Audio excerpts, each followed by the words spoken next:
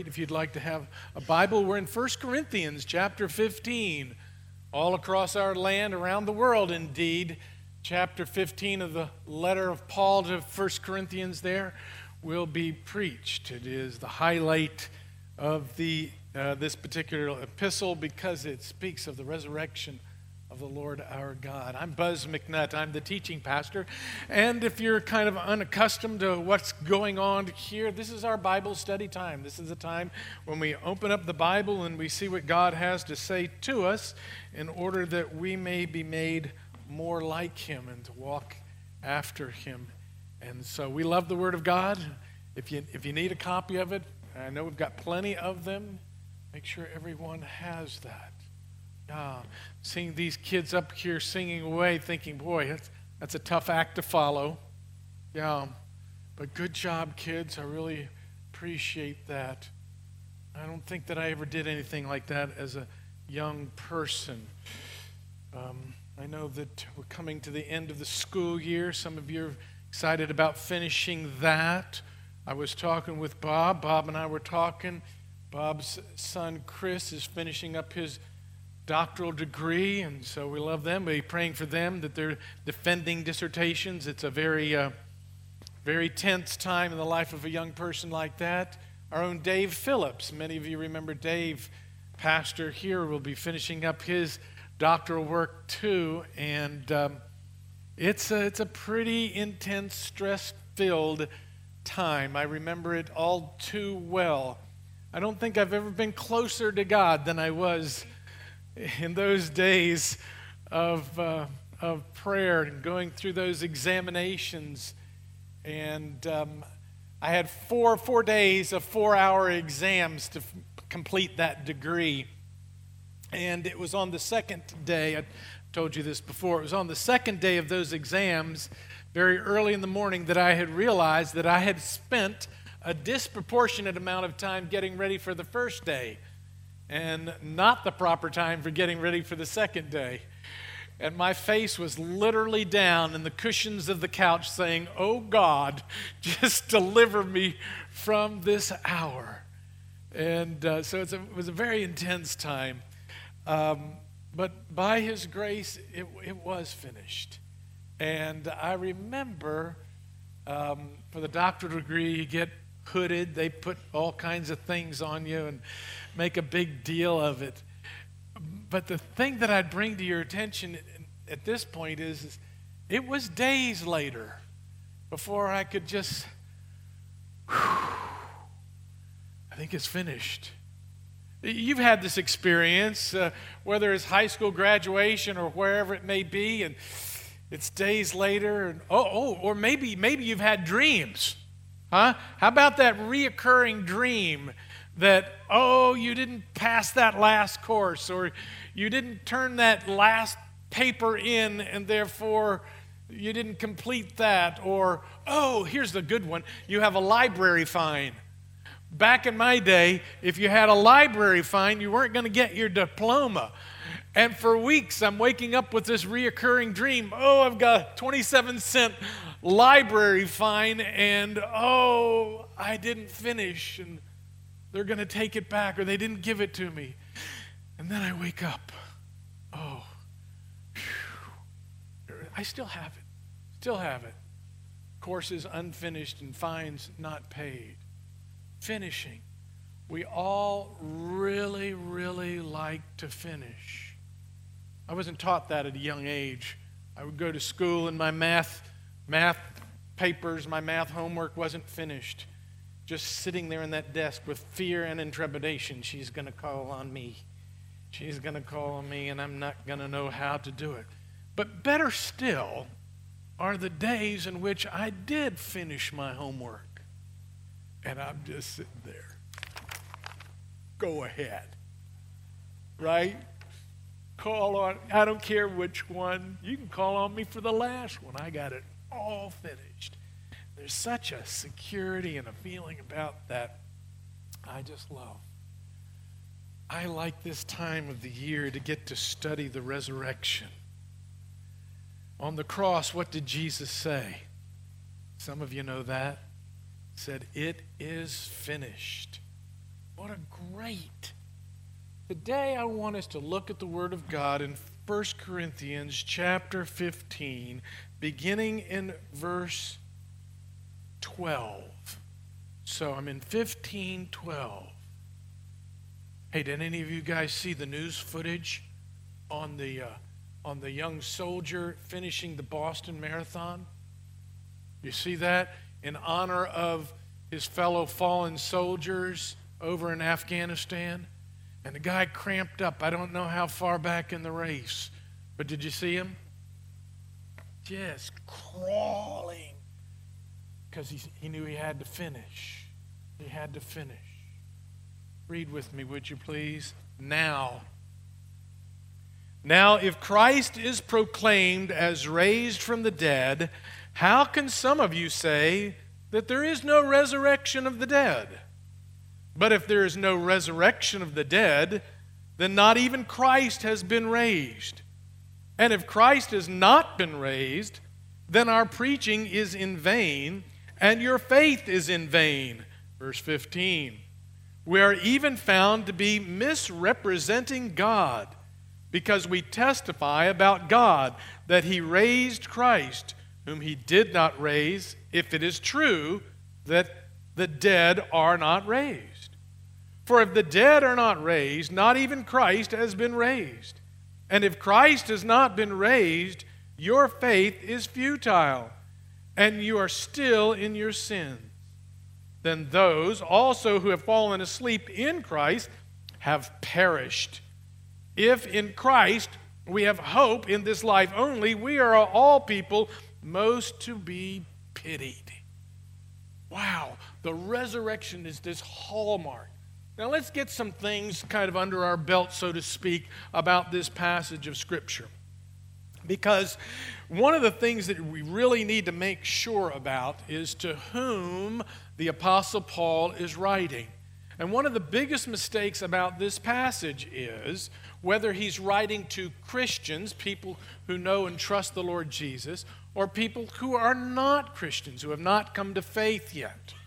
Now, it's very important to note that he's writing to Christians. So he says, now, if Christ is proclaimed as raised from the dead, how can some of you say there is no resurrection of the dead? Now, when he says some of you, he's not talking to unbelievers. He's not as if he's saying, okay, if Christ is proclaimed among Christians, you Christians, how is it that some of you non-Christians say that there's no resurrection from the dead? That's not what's happening. What's actually happening is he's speaking to all Christians, and what he's saying to them is, if Christ is indeed proclaimed as risen from the dead, how is it that some of you Christians are saying that there's no resurrection of the dead? Now that obviously begs the question, can a person not believe in the resurrection of the dead and still be a Christian? Now that's pretty much a topic for another day, but let me just cut that off fairly quickly to say, certainly a person can become a Christian without understanding all the technicalities of being resurrected from the dead. They certainly can be. In fact, I would suggest to you, most people probably don't really know all of the teachings and the doctrine of the resurrection when they come to know the Lord. And yet, as we grow as Christians, as we become more and more mature in Christ, certainly the resurrection then becomes a very center, a very focal point, a very sound and serious doctrine for us to embrace. And so here you have an immature church, a church that is weak in its doctrine, a group of people who are not actually denying Christ risen from the dead. They're not denying resurrection from the dead, but they have a wrong interpretation of it. You see, this is a group of people who want to separate completely a person's soul from the body. And so they're okay with thinking that a soul is resurrected from the dead. In fact, if they're a true believer, they would say that this is a past event. When they became a Christian, that's when their personal resurrection happened. And there's a sense in which that is true.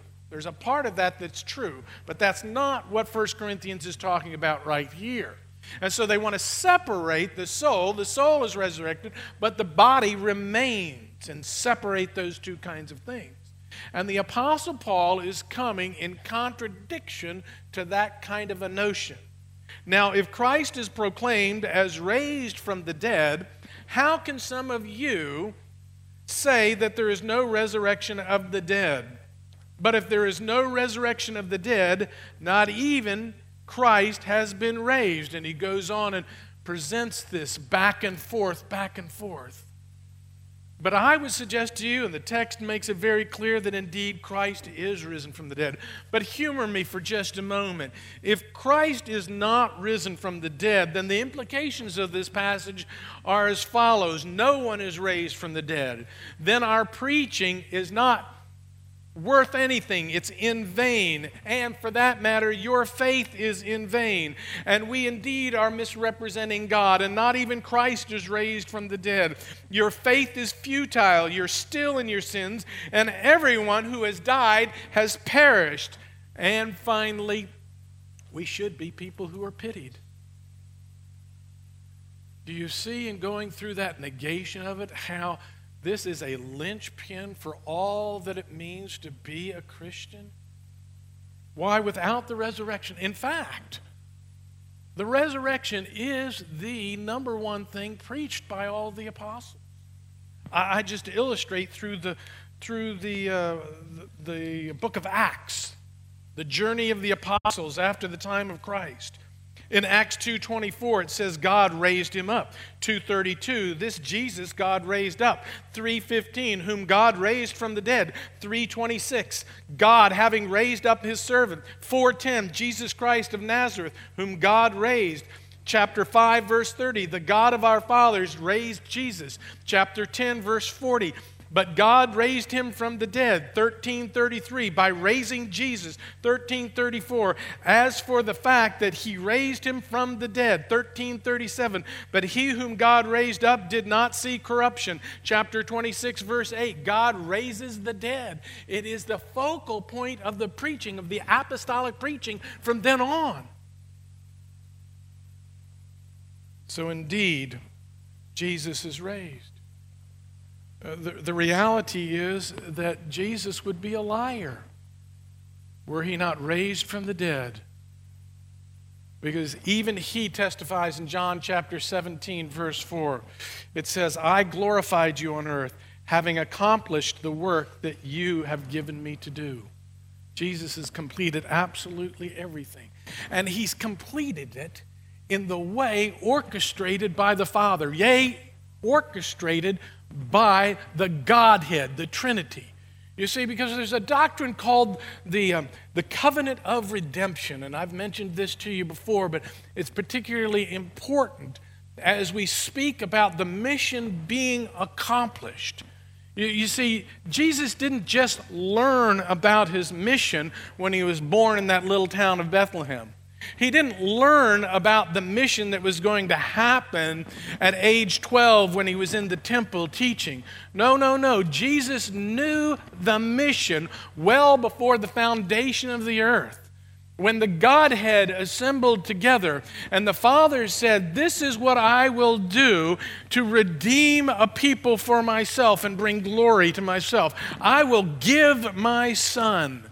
And the Son in that meeting said, I will humble myself and take on the form of a man, yea, not just a man, but a bondservant, and all the way to the cross. This is what the Son said that he would do.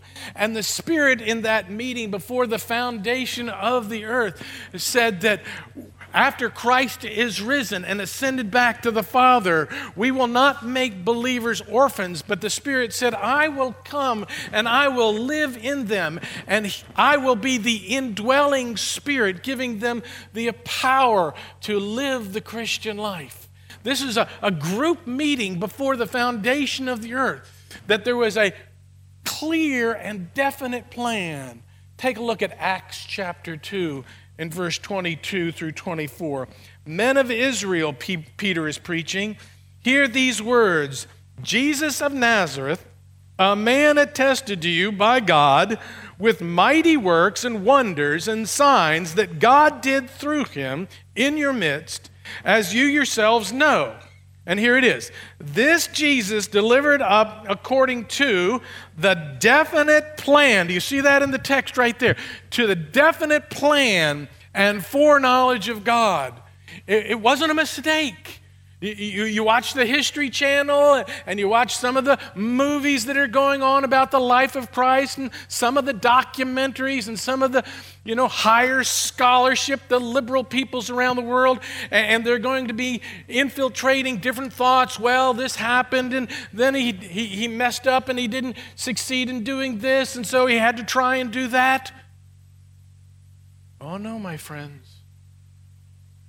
Jesus fulfilled, accomplished the mission according to the definite plan of God. And no mistakes were made. And in fact, it is very applicable, because take a look at the continuing part of this definite plan in verse 24. Because you crucified and killed by the hands of lawless men, here it is, God raised him up, loosing the pangs of death, because it was not possible for him to be held by it. And so he was loosed from the chains that held him. We love to sing. This is the mission accomplished. The Godhead using the resurrection of Christ to complete the mission. But not only is the mission accomplished, but the mission is approved.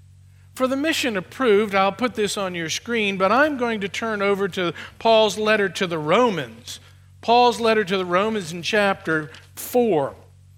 And in chapter 4 of Romans, verses 23 through 25, Paul is writing about the faith that Abraham had.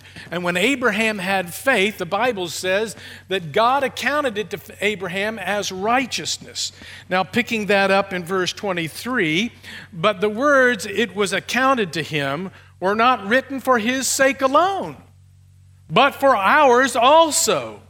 It will be counted to us who believe in him. Who what?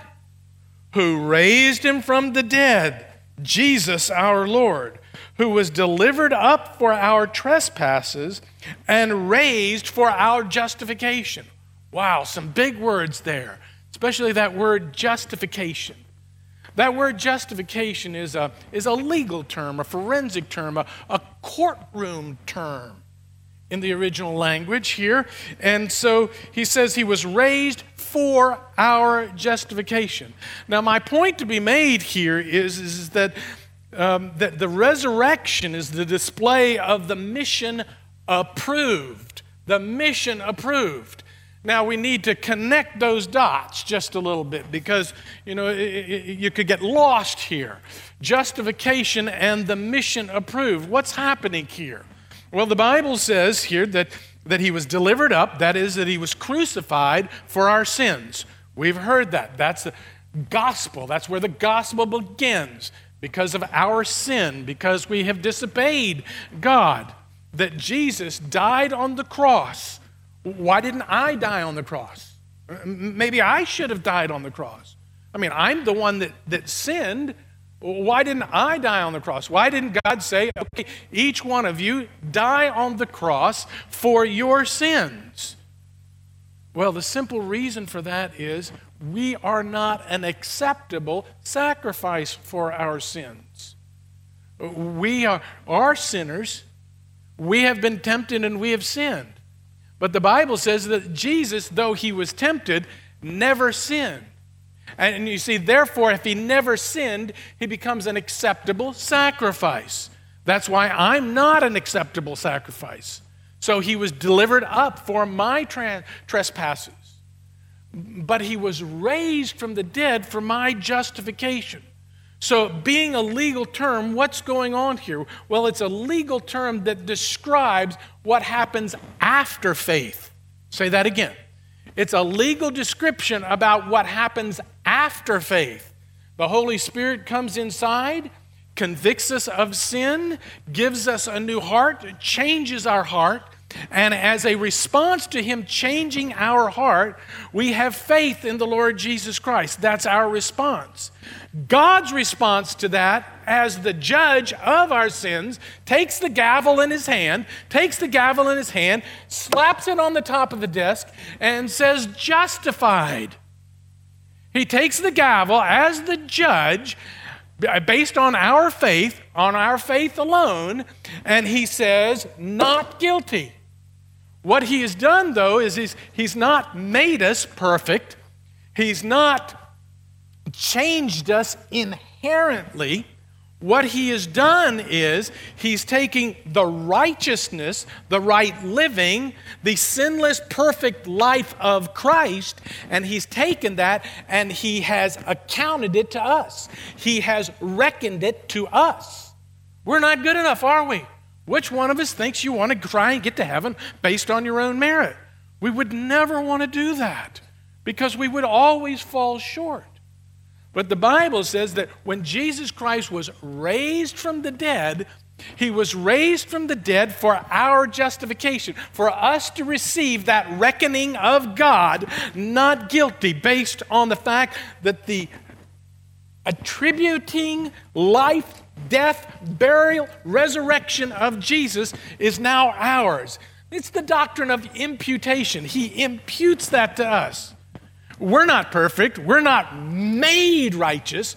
We're accounted righteous based on what Christ has done for us. When does that happen? Boom, when Jesus is raised from the dead and God justifies. That's when it happens.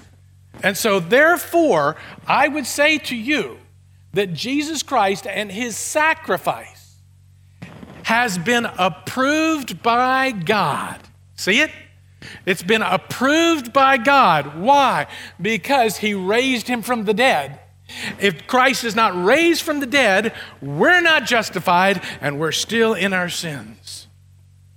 Oh, God has approved the work of Jesus Christ. Jesus has accomplished it and the Father has approved it. Not only is it accomplished and approved, but it has been applied. I go back to my 1 Corinthians text for just a moment. Going back to my 1 Corinthians text in chapter 15, and I've already read down through here in these verses. I want to read again. I'm down at about verse 16 now. For if the dead are not raised, not even Christ has been raised.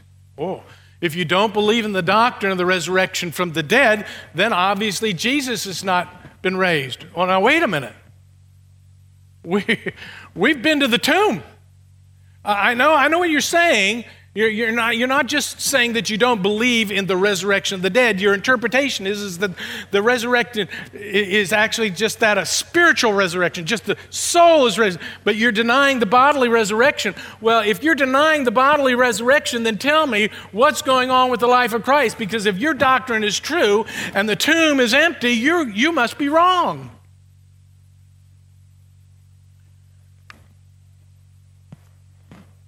Did Jesus have to be raised from the dead?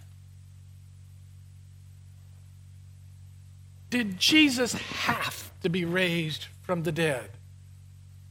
I mean, think about it for just a moment. Okay, could be a plan.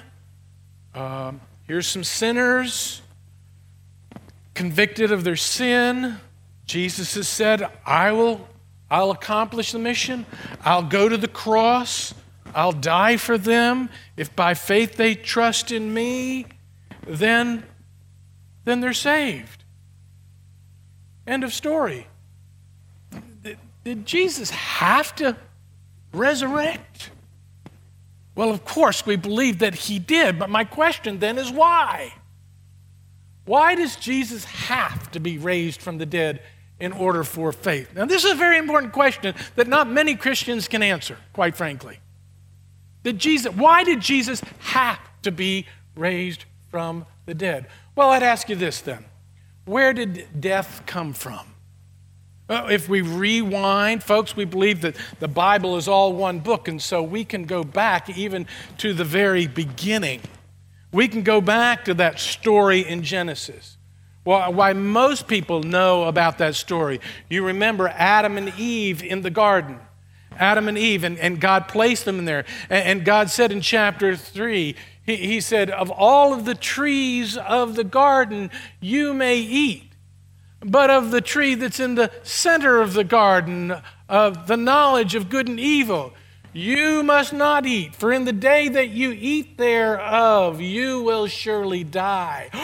There it is. Sin results in death. Now follow me. Sin results in death.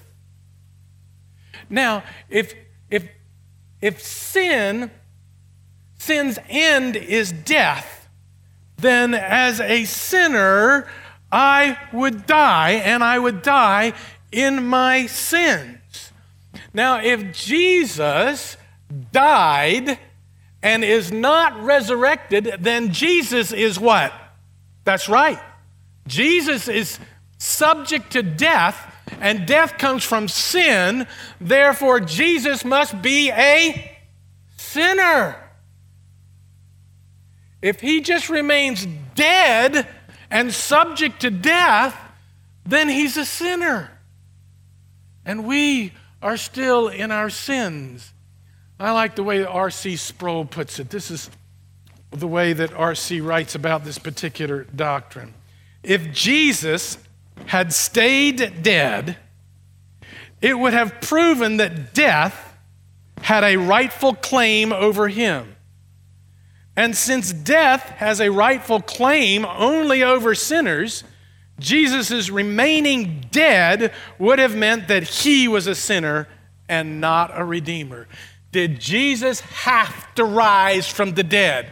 He had to rise from the dead, or else he would have been a sinner, and therefore he would not have accomplished. God would not have approved, and there was nothing to apply unless Jesus is raised from the dead. It is finished. It is accomplished, approved, and applied. We really desperately need the resurrection, the completed earthly journey of Christ, because we have mountains, we have challenges, we have our sin nature that we cannot overcome. How great that chasm that lay between us. How high the mountain I could not climb. In desperation, I turned to heaven and spoke your name into the night. Then through the darkness, your loving kindness tore through the shadows of my soul. The work is finished. The end is written. Jesus Christ, my living hope. Who could imagine so great a mercy? What heart could fathom such boundless grace? The God of ages stepped down from glory to wear my sin and bear my shame. The cross has spoken. I'm forgiven. The King of Kings calls me his own. Beautiful Savior, I'm yours forever. Jesus Christ, my living hope. Hallelujah, praise the one who set me free. Hallelujah, death has lost its grip on me. You have broken every chain. There's salvation in your name. Jesus Christ, my living hope. Then came the morning that sealed the promise. Your buried body began to breathe. Out of the silence, the roaring lion declared, the grave has no claim on me. Can you say that? I pray that you can. If you are here today and you do not have that faith in the accomplished work, that work that the Father has approved, it has not yet been applied to you. I'd love to talk with you about that. We're going to have prayer partners up here. But right now, I'm just going to go ahead and ask you all to stand. Would the team please come forward? The worship team, would you please stand with us, would you? Go ahead, folks. Yes. Now listen, this is a great day. This is a wonderful day. And I think that the testimony of the risen Christ should be proclaimed. And so right now we're going to sing these words. How great the chasm that lay between us, how high the mountain I could not climb. In desperation I turned to heaven and spoke your name into the night. Then through the darkness your loving kindness tore through the shadows of my soul. The work is finished. The end is written, Jesus Christ. My living hope. Lead us, brother.